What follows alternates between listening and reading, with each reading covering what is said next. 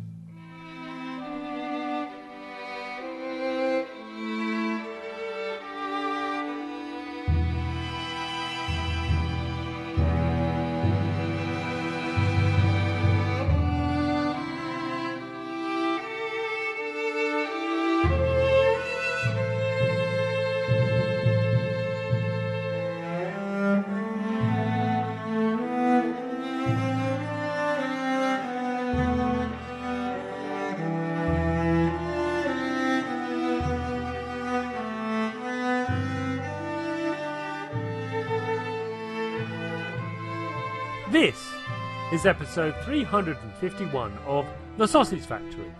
Welcome. In this episode, I chat to Nate Austin of Worldwalker Games about a narrative-driven turn-based combat RPG, Wildermyth. That doesn't do this game justice at all. I'm so sorry. Me trying to summarise Wildermyth in a sentence like that is absurd.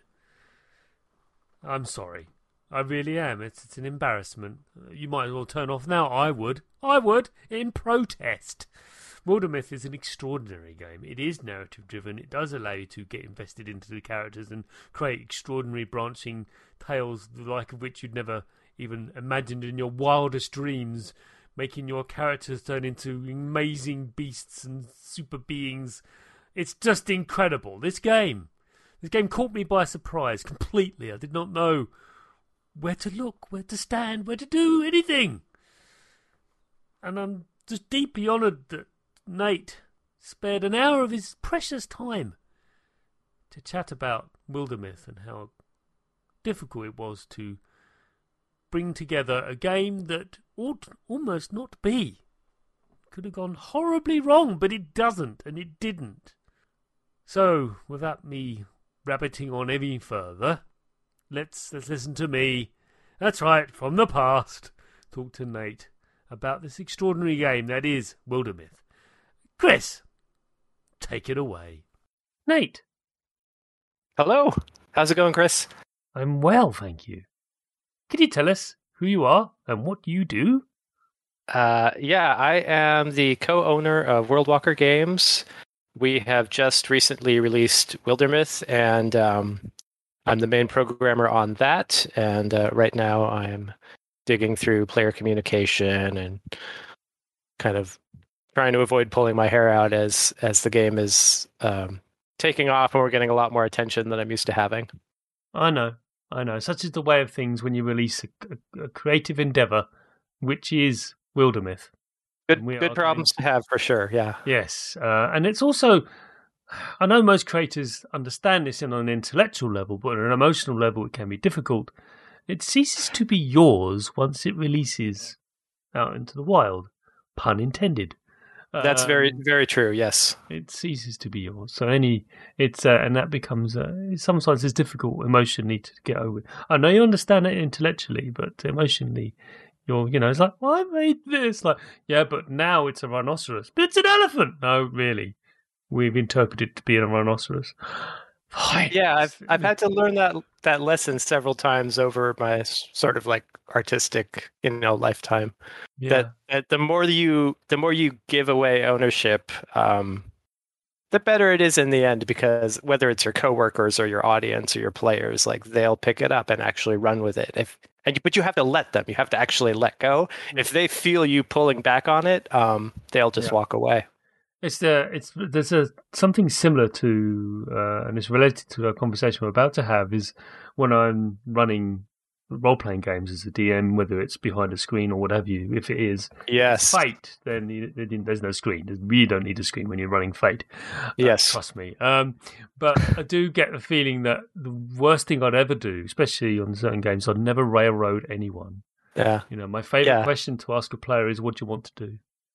Yeah, yeah. And then react to that. And don't say, look, the NPC doesn't matter. I've just had to make up their name right on the spot. They asked for the name. Fine, I'll give them one.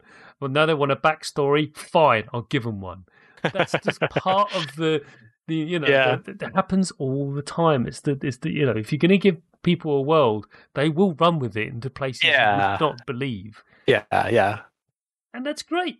And that's the beauty of it. Yeah, and you have to embrace that. Yeah, you do. Don't if they want to quarterback your way through a co-op game, and just play it on your own, for God's sake. So, Nate, how did you make your start making video games? It is something that I wanted to do since I was very little. I think in between 8 and 10, I'm guessing. We got an old 8086 computer with a tiny little, it was a portable computer, which was amazing. It had a screen that was this big, and the whole thing was as big as a large and very heavy suitcase. And it had GW Basic on there, and there was a little instruction manual that came with that, and my dad showed me how to write some go-to statements. And I had played Adventure. I think was just sort of a Zork-like text adventure game, and I wanted to make one of those. Colossal Cave and stuff. Yes, like that. Yes. It might have been exactly that, or one of the closely related games of that era. And so I made just with using print statements and go-tos, I made my own little 3 or 4 room little text adventures. So ever since then, I've been wanting to do it. Actually got my degree in mechanical engineering, though.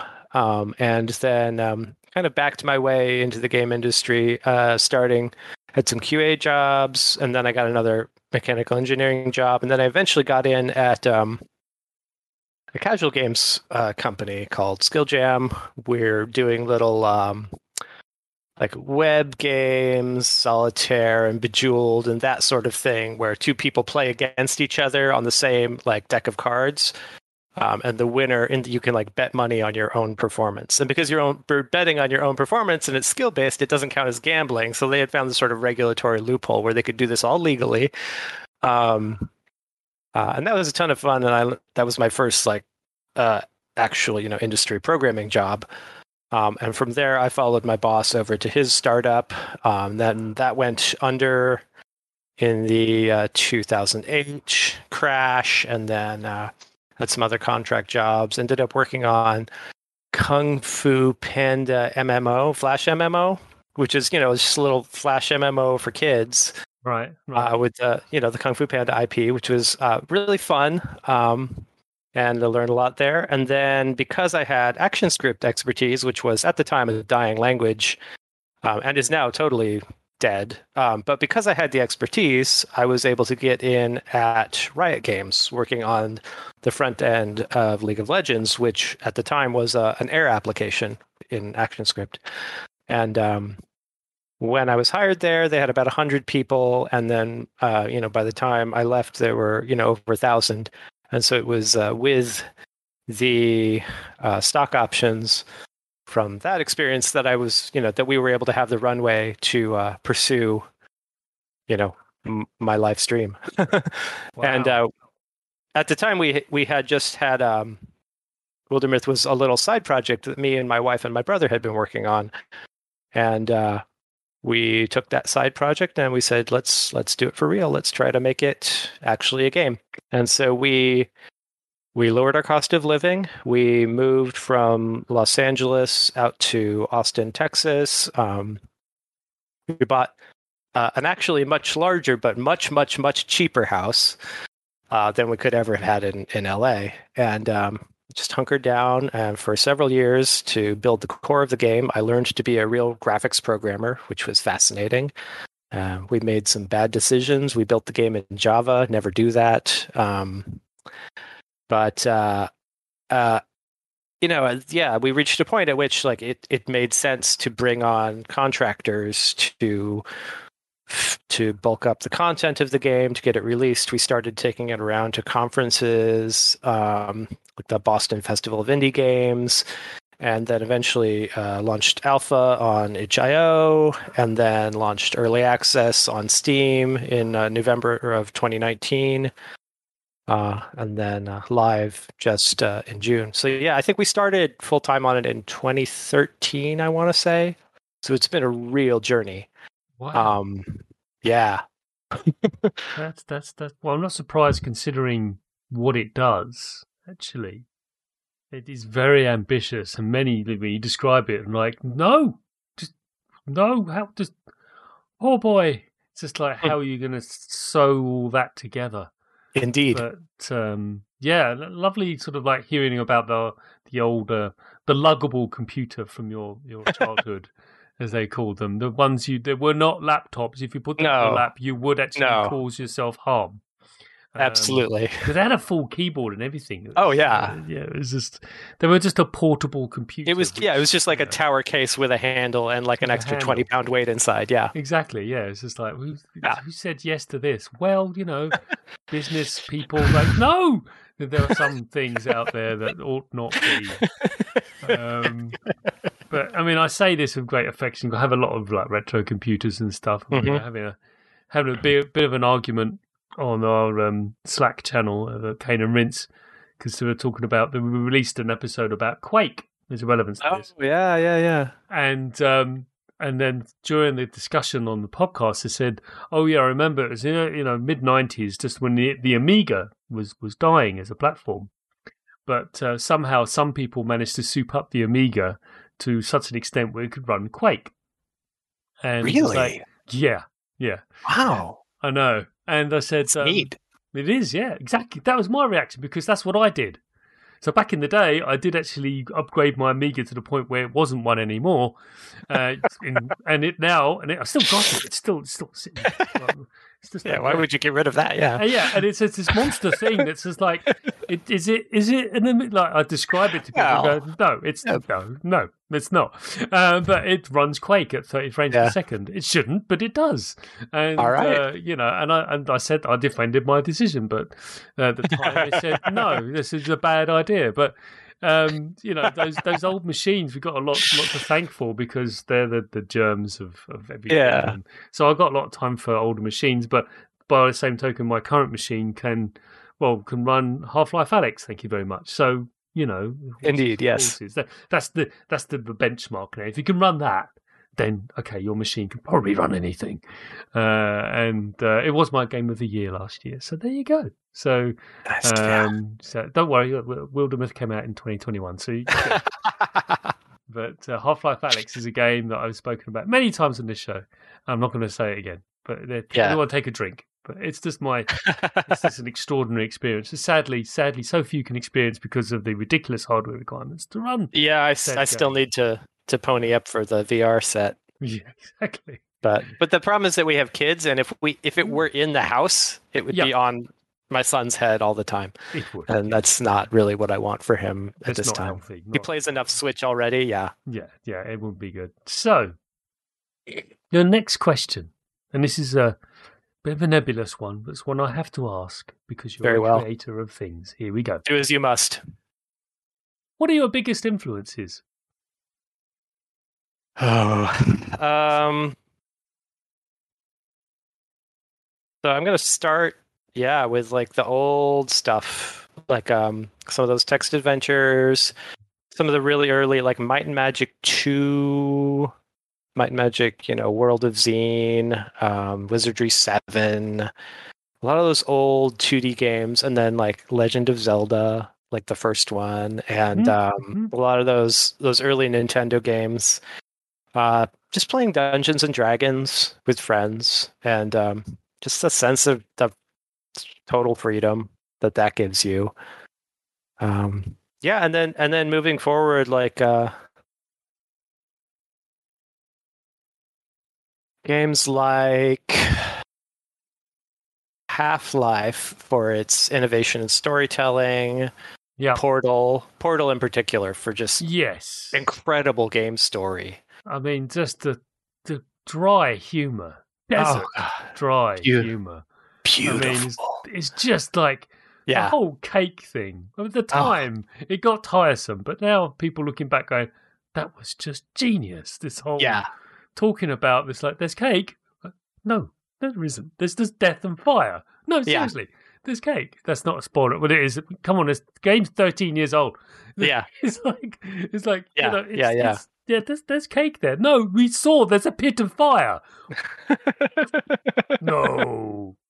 And it's just, a wonderful, wonderful, wonderful game. And when you try to describe it to people, and they just like, at the time, like, just headache inducing. Like, I know, but yeah.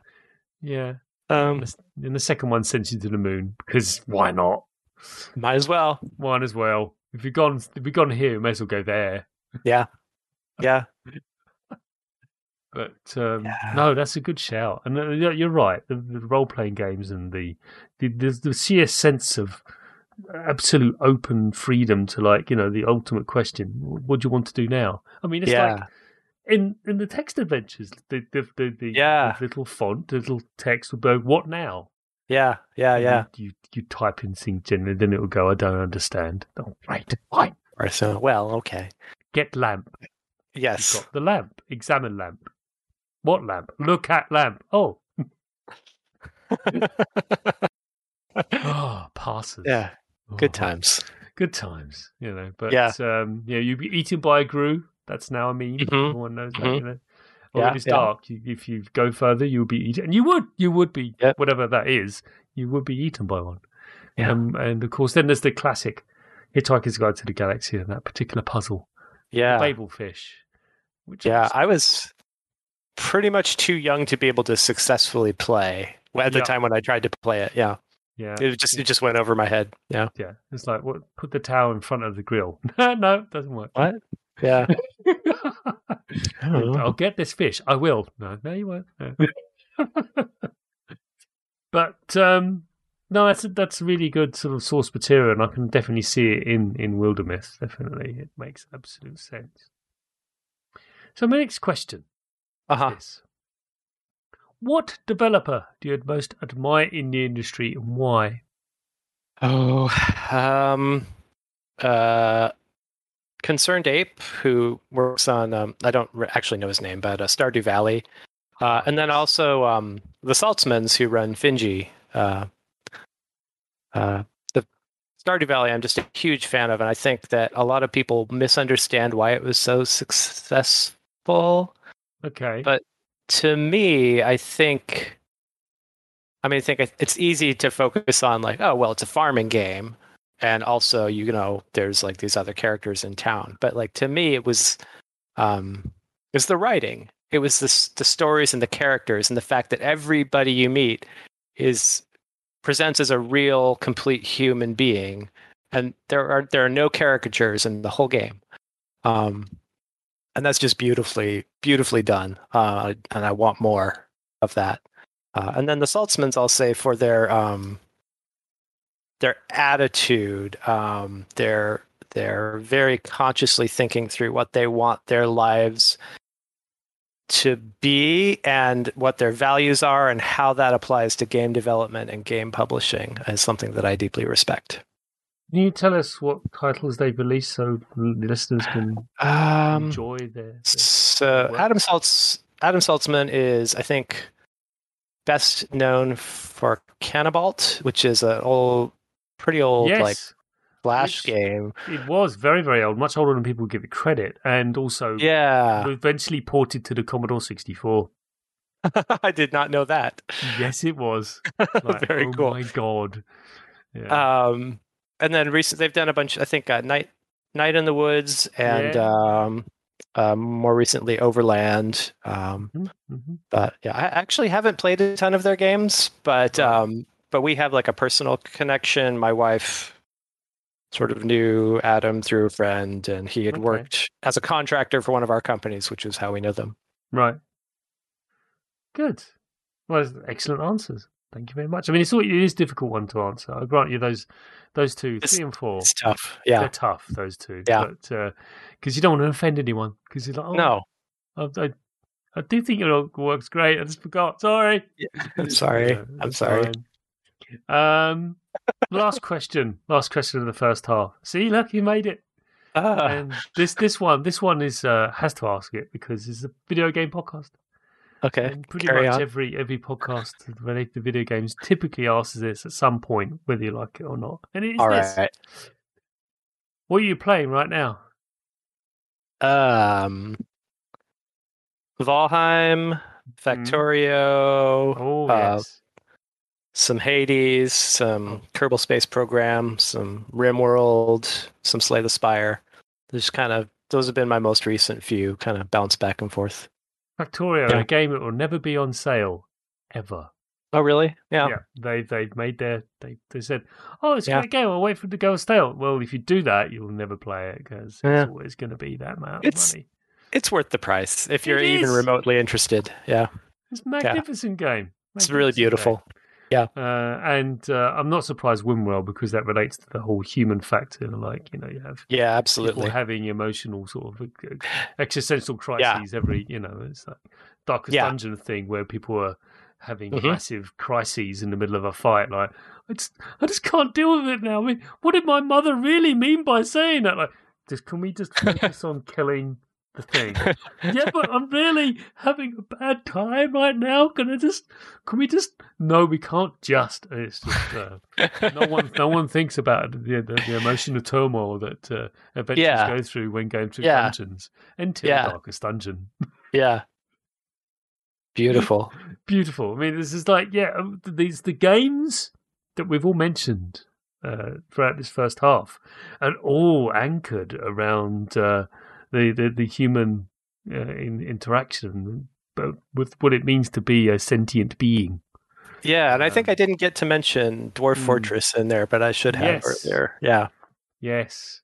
Yeah. That's interesting because so human or dwarf, interaction and emotion. Dwarf Fortress. This is the second time in the last 3 episodes. So the 2 episodes back, we recorded with a developer based in New Zealand. So I had to get up at 5 a.m. for that one. But, we suffer for our art. Yes, indeed. We suffer for our art, and they mentioned Dwarf Fortress as well. So it breaks all barriers, and it doesn't matter what game you're working on.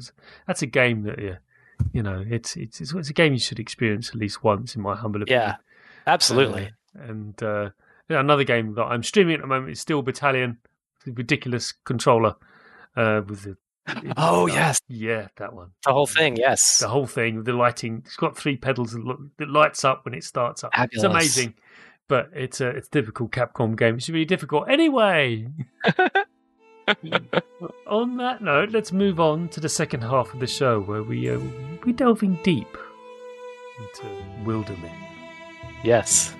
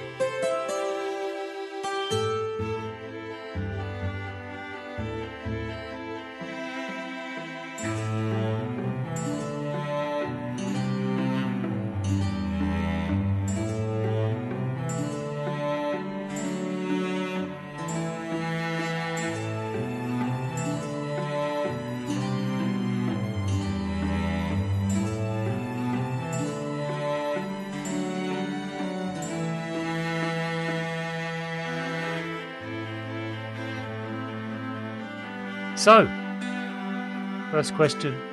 Regular listeners will know. Isn't a question, it's a request, which is why it's called the 0th question. And the request is this, in your own words.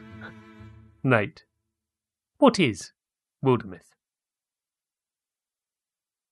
Wildermyth is a character-driven, procedurally generated tactical RPG. So, We follow heroes all the way from their early days when they're pitchfork wielding nobodies, into their primes when they have, they're powerful, they're wielding epic weapons and magic, and then they get old and they have children, and their children can join the company. They can get maimed, they can get transformed by magics that they encounter. They can die, they can go into your legacy, they can retire, and then in the next playthrough, you can sort of bring them back as if you're, rebooting them if they were a comic character, or just telling a different story about them if they were sort of a mythic legend. The stories don't have to perfectly fit together. It's the characters that are sort of the heart of it. So it's kind of a pantheon generator. But the way that it accomplishes that is by focusing on character development. So we let you customize your characters and we randomly generate them, and then we make them important and make them unique and individual and make them matter. My first design question to you then is this. There is magic in Wildermyth. Not all fantasy realms have magic. In fact, the most famous one, Lord of the Rings, has barely any. In fact, there's only 5 individuals that can wield magic in the Lord of the Rings. I may be wrong about that, but it's basically the wizards who aren't just about, yeah. Yeah. There's only that, So that's a very, very, very low magic right world. Right. And Wildermyth isn't quite that extreme. No. But nonetheless, it's not quite as up there with the Dungeons and Dragons, which you can just sort of wave your hand and things happen. Mm-hmm. I found that in Wildermyth there is this need, and I found it fascinating, this need for the spellcaster to use resources and things in the world in order to cast spells. In order to do a thing, they must interact with typically an inanimate object in the world for them to then be able to do something. If they want to cast flame, they need to grab a flame that's already there.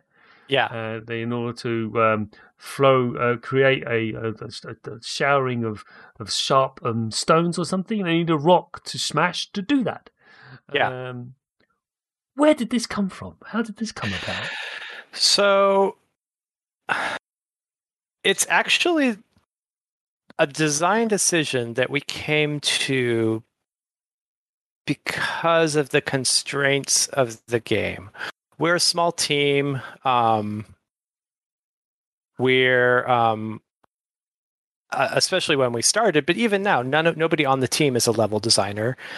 Nobody on the team was going to spend months and months and months making maps and making all this other stuff. So this means that we needed to have procedural combat maps.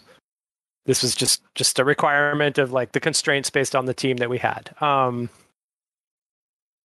Because we have procedural combat maps, and this is something that I learned from playing XCOM, both the old school XCOM and the modern XCOM, and also a board game called Descent: Journeys in the Dark.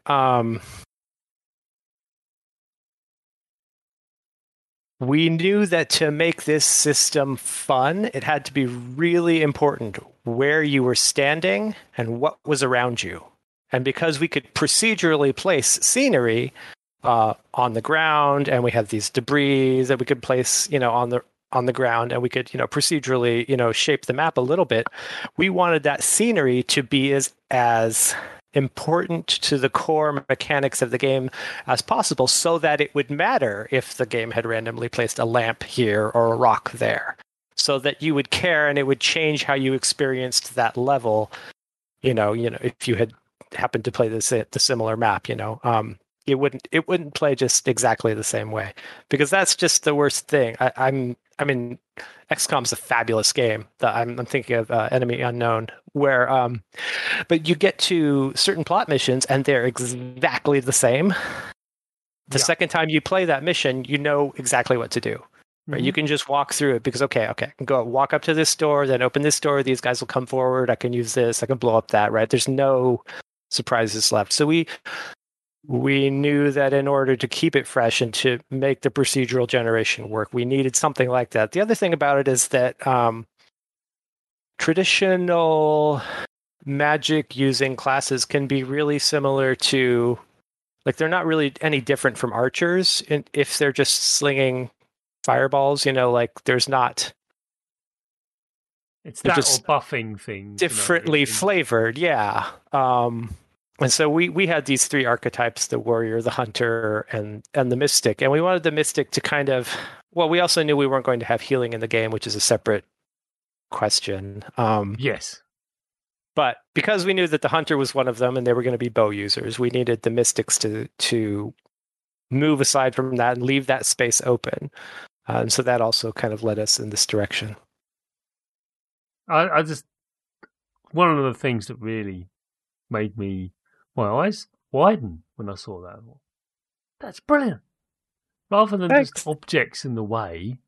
I mean, what's really great is that you'd use the spell to fling a chair or something, and all of a sudden the cover that your archer had is gone. Indeed. Like, what are you doing? Why are you dismantling this thing that I'm hiding behind?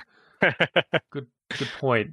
Can you dismantle that instead? Pointing at something else, for me, Wildermyth reminds me of some of the best combat I had in Shining Force, which is an old Sega game.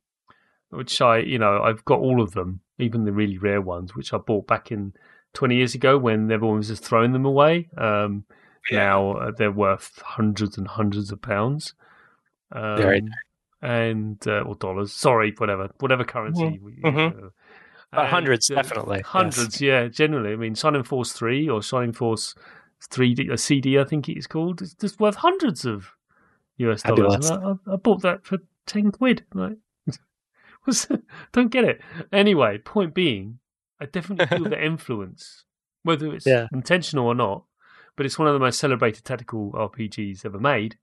Awesome. And you well done. You definitely got a lot of muscle memory, or a lot of, well, maybe not muscle memory, but a lot of tactical strategies that are used, or tactics. Sorry, there's a word. Tactics that are used back in that game apply with Wildermyth to a point. The difference being is that the flanking works, and that's fabulous. The fact you've got flanking, even though in D&D 5th edition, flanking's optional. Sigh. Anyway, but in Wildermyth, it does actually do a thing, and I really, really enjoy it. I actually look forward to the engagement. Whereas in some games, sometimes it was exhausting. Yeah, and I really found that Wildermyth was the Banner Saga, which I adore. Don't get me wrong. Yes. Some of those combats and the engagements, like, I'm just mentally exhausted by like a third in. Like, I've got to think about 7 moves ahead before I do anything right now, and that can be really exhausting. Well, I don't really get that with Wildermyth, and cool. It doesn't seem to be the focus of the point of the game at all. It's a very important point, but it's not anchored around the tactical experience. So thanks for that. You're welcome. Speaking of the experience, Wildermyth does have a multi-tiered approach to what I call the overworld and the tactical maps, or the engagements, or what have you. Yeah. Games, tactical RPGs have different ways of dealing with that, and indeed, you mentioned XCOM, and that had an entire planet, which was quite a technical feat, by the way, back in the day when they were doing the original. Yes, XCOM, yes. Because they were originally made that whole globe view. Yeah, that globe view was a big. What's that? Because people were losing their minds. They were like, how are you spinning the world around? I mean, that's the Gollop brothers doing their amazing things. But yeah, that was a thing. But point is, you have this multi-layered sort of multi-tiered, I should say, approach to overworld and tactical. What measures had you put in place to ensure that the player does not feel overwhelmed by the amount of information you're throwing at them, both in the tactical realm and in the overworld, because they are two very different things, and they're demanding the player of attention of different things. And I just felt that I personally think you've done a fantastic job of not doing this. But what things have you done to ensure that they are not? Yeah, so I think this is us pulling from me and my wife, we were both in the casual games industry for a while, and that was a real education in, growing up as a core gamer, you get used to the complexity and you're like, oh yeah, games are just complicated. But then you go over to the casual games world and you work in the industry for a while and they teach you like, it doesn't have to be this way. You can make it easy to understand. It does take work. It does take effort. But we streamlined a lot of things intentionally. There's no inventory management. There's no animation. All the combat numbers are kept low. We had more complicated systems and we took them out. We had population models and threat that flowed and we took it out because nobody understood it. We had, dodge and block used to be different stats that interacted with something called like weapon weight, so that, hammers would be better against some monsters and light weapons would be better against some. And we took it out because people couldn't understand it. They didn't understand why their percent was different. And explaining that was just not the point of the game at the end of the day. And so we just kept listening to the feedback. It was like we spent like maybe 3 or 4 years on combat clarity, just like listening to the feedback and making it more clear and more clear and more clear. And the same for Overland. The Overland game is pretty light, honestly. There's not a ton of strategic depth in the Overland, which I think is something that we could absolutely improve. But we definitely want to keep it streamlined because the focus of the game is on the stories. It's like the story that you're creating for your adventuring party and the individuals within it. And so anything that creates a gate, which means that, you will only be able to experience this story if you can get through these mechanics, we want to look really hard at and see if we can just open that gate as wide as possible and remove as many blocks, roadblocks as possible. Yeah, you have these areas you've got to clear, they become infested, sorry. Yeah. And then you have resource gathering, you can get hides, you can get all ingots and all this thing to actually help you're in your company, which it's great that you get to name. I always have to struggle with players when running D&D. Like, you got to name your group. Do we have to? Yes, please. Yeah. Fine. Yeah. I don't know. And but we're currently running, just coming to an end actually, the Ghost of Saltmarsh campaign book. Very nice. For D&D, and the group, because they come across as this definite mercenary. They don't intend to be, but they generally 9 times out of 10, one of the second questions they ask, maybe the first question they ask of an NPC is the one that's like, so how much are we going to get? Right. And they were basically, they call themselves Saltmarsh Solutions. Actually, correct, Saltmarsh Solutions LLC. Just to be sure. Perfect, yes. They have to have a business card, which they hand over to NPCs, and they've got a list of things and services they offer. It's very corporate. I love it, yeah. And it's just like, well, at least they're open and honest about, what they're doing. That's fabulous. I mean, when I named my group on mine, I won't reveal what it is, but it was just a reference to other historical fantasy texts, or indeed, I think one of them was like Dune related, because I'm playing a lot of Dune RPG at the moment. Oh, cool! So that I can't help but go Ix. Really? Yeah, just go with that. That's fine. Let's call them Ix. Right. But it'll be fine. But that really is. It's important that the player isn't overwhelmed, and you're right. The focus of Wildermyth is the story of the characters, and it's the people. It's the people who occupy the world that you're in. It's not the world. The world is a part of that, but it's people. Damn it. Yes, absolutely. Procedurally generated content, which Wildermyth is built around, has a tendency to come across as stale and repetitive due to the nature of its creation. Sometimes. Indeed. Yes. What have you done to the underlying engine of Wildermyth to avoid this from happening? Or prevent this from happening, I should say.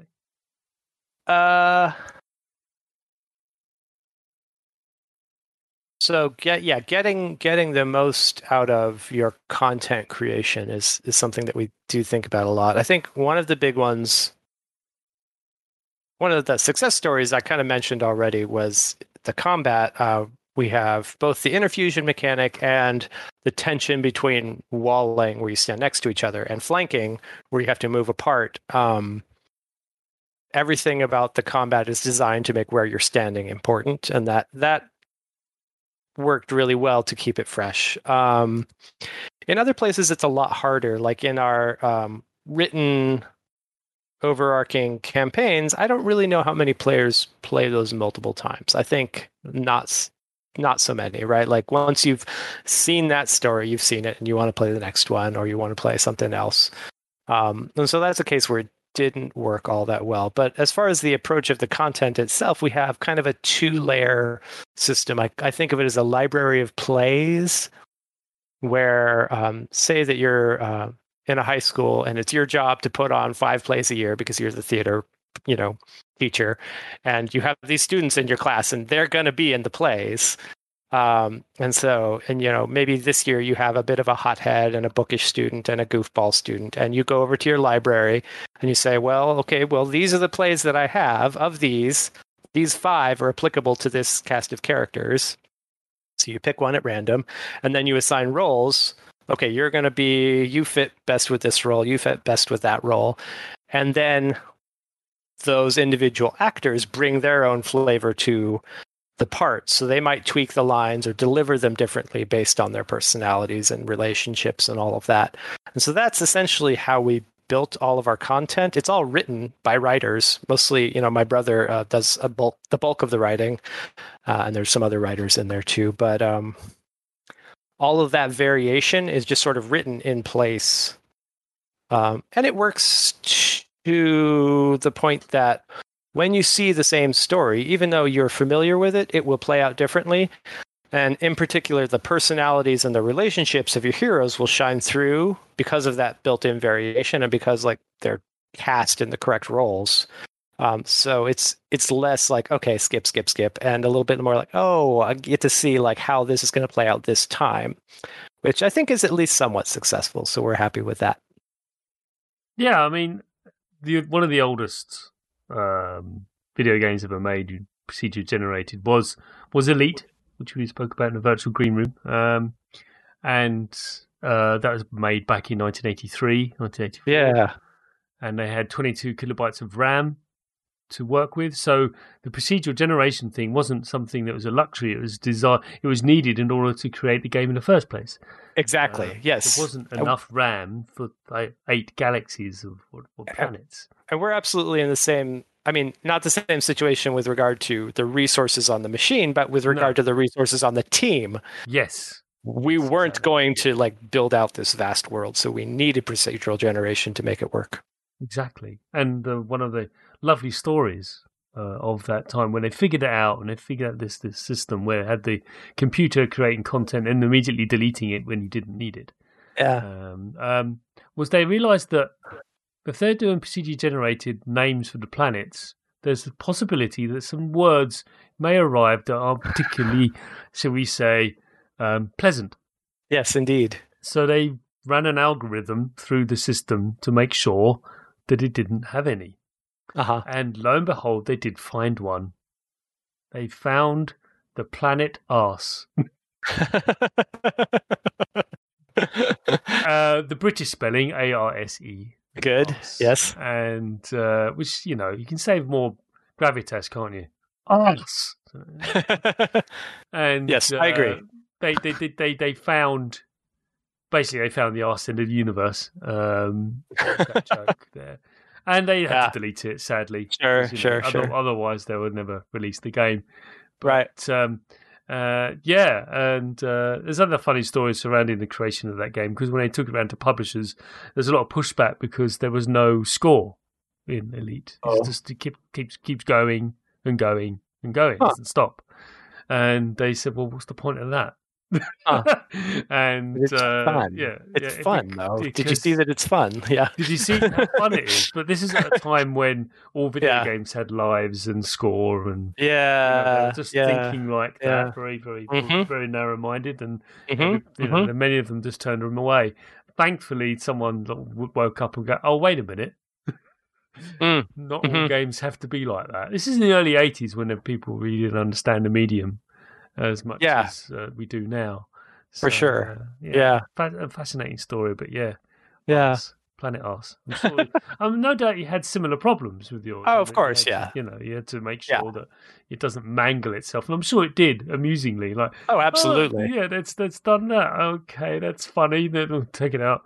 Yep. Yep. We don't. We the one for us is when we introduced children of your heroes could join the company, and then immediately it was incest because they would randomly fall in love with each other, and then Yeah, no, okay, now that's something that we have to deal with and figure out how to. That bug kept coming back because like they would go into the legacy and forget that they were related to each other, and then yeah, that's it's a big that's a mess. whole So web fingered yeah, mess. It just don't. had to be sorted through, but Yeah, that I can see that happening, but at least you yeah. didn't have a place called Arse. Oh, well, Maybe. yeah, we just have a forbid list in our name Yeah, generator, so yeah, it's really simple. It's fascinating Yeah. stuff. The last question then, and we haven't really delved into this, and I think we need to. Uh-huh. I know we need to. That's why I'm asking a question because Yes. I had about 10, but I had to filter them down to the best, to the most salient. Enemies increase in power. The more you engage with them, they actually get better at they make it more challenging for you. They get different abilities, they get more health, etc. Yeah. But you can curtail their evolution in Yes. a way. You can actually prevent them from being so awesome.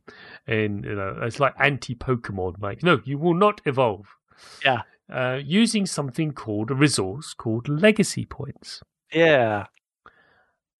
I have to ask, how did these come about, and what is their origin story? What is the origin story of legacy points in Wildermyth? There you go. So we knew from our very early brainstorming that we didn't want money as a major resource in the game. We didn't want a king, we didn't want a noble class, we didn't want a town council giving you quests and all that. We wanted heroes who saw a problem in the world and made the hard decision to go out themselves and put their own lives on the line in order to fix it. Like, you're not answerable to anybody else. There's no government, there's no king's army that's going to come and save you. And you're not in our game, money exists in the world, but you don't use it as the player. Right, you assume that the heroes can, use it to buy their things if they want, but because we didn't have a lot of hard currencies like that, but we still needed mechanically some way for you to trade on your reputation and for you to feel good about things that you had accomplished. If you wanted to recruit another hero, right, how are we going to say whether you could or not? And so legacy points are a way for us to measure sort of the overall legacy and reputation of your company. You can spend them to recruit heroes. You can spend them to influence the world in other ways by canceling calamities. And that's a little bit of a unexplained corridor in terms of how that works lore-wise in world. But I think you could think of it as like the company's reputation allows them to influence events and thwart the plans of the monsters, sort of thing. Yeah, reputation precedes them. Yeah, in a procedurally generated game. Hey, there you go. Doesn't quite work, but you know what I mean. It's not bad. Not a bad pun. Proceeds. Proceeds. It's fine. Yeah, it's close. It's not nearly bad. there. It's not a bad dad joke. Pretty good. Yeah. But no, I just found it fascinating because these are points that you may want to not spend. But if you Yes. don't, the going's going to get tougher for you. So there's that risk reward. It's a rather transparent one. It's quite obvious in your face. Mm-hmm. But sometimes they're the best height, right? The rather than ones that are hidden in multi-layered, like, oh wait, that means I've got to. Yeah, it does. Instead of that, it's we can. You can spend these points, but if you do, it might mar your development as a team. If you spend all these, you won't have them for other things. Yeah, for other things. Yeah, we want that kind of trade off, and the calamity system has been working pretty well. It's just that the enemies getting stronger in ways that aren't uniform. So that instead of having a fixed progression, like one, particular units will get buffed or particular units will come on board, and that's been working out well. Yeah. Wildermyth, then, which is developed by Worldwalker Games. It's a great name. Thank you. Where's it come from? Which one, Wildermyth or Worldwalker? Worldwalker. Worldwalker? Oh, I don't know. We're such a small team. It's probably like me and my wife talking about stuff is where it came from. But I think the idea is that you can visit different worlds, walk between them. Yeah. Yeah. Very Ratchet and Clank like. There you go. A contemporary video game there for you. So it's out now. Now the platforms. I know it's on Steam, but specific platforms you can run it on. Right? I've got this wrong once. I got into trouble. So do you want to list them out for me? So what machine and operating system does it run on? PC, Mac, Linux. You need OpenGL 3.2. Right. So which is most modern machines. Yeah. Yeah. But I once said, it's out on Linux on another game, and then you don't want to say that if it's not true. Yeah. No, the PR stepped in and goes, no, we haven't announced that yet, and it all got a bit. Oh yes. I had to do some judicious editing afterwards. Oh dear. Oh dear. So ever since then, I actually say, you tell me, because I I don't want to be in trouble. But, Nate, it's been wonderful having you on the show. Thank you so much. This was a lot of fun. I'm glad you had a good time. I know I did, and I'm sure the audience did too. You're more than welcome to come back to chat about what next is on your plate, whatever that may be, because we do have return guests. But until then, thank you very much. Thank you. This was a great time. You have been listening to the Sausage Factory podcast, part of the Cane and Rinse Collective. Support us for just $2 per month at patreon.com/Cane and Rinse for early, extended and exclusive podcasts. Find us on Twitter, Facebook, Instagram, Twitch, YouTube and at our website, caneandrinse.com. Something in the woods is very strange. Creatures lurking suffer worse than mange. No one knows what winter yet will bring. Something in the woods is very strange.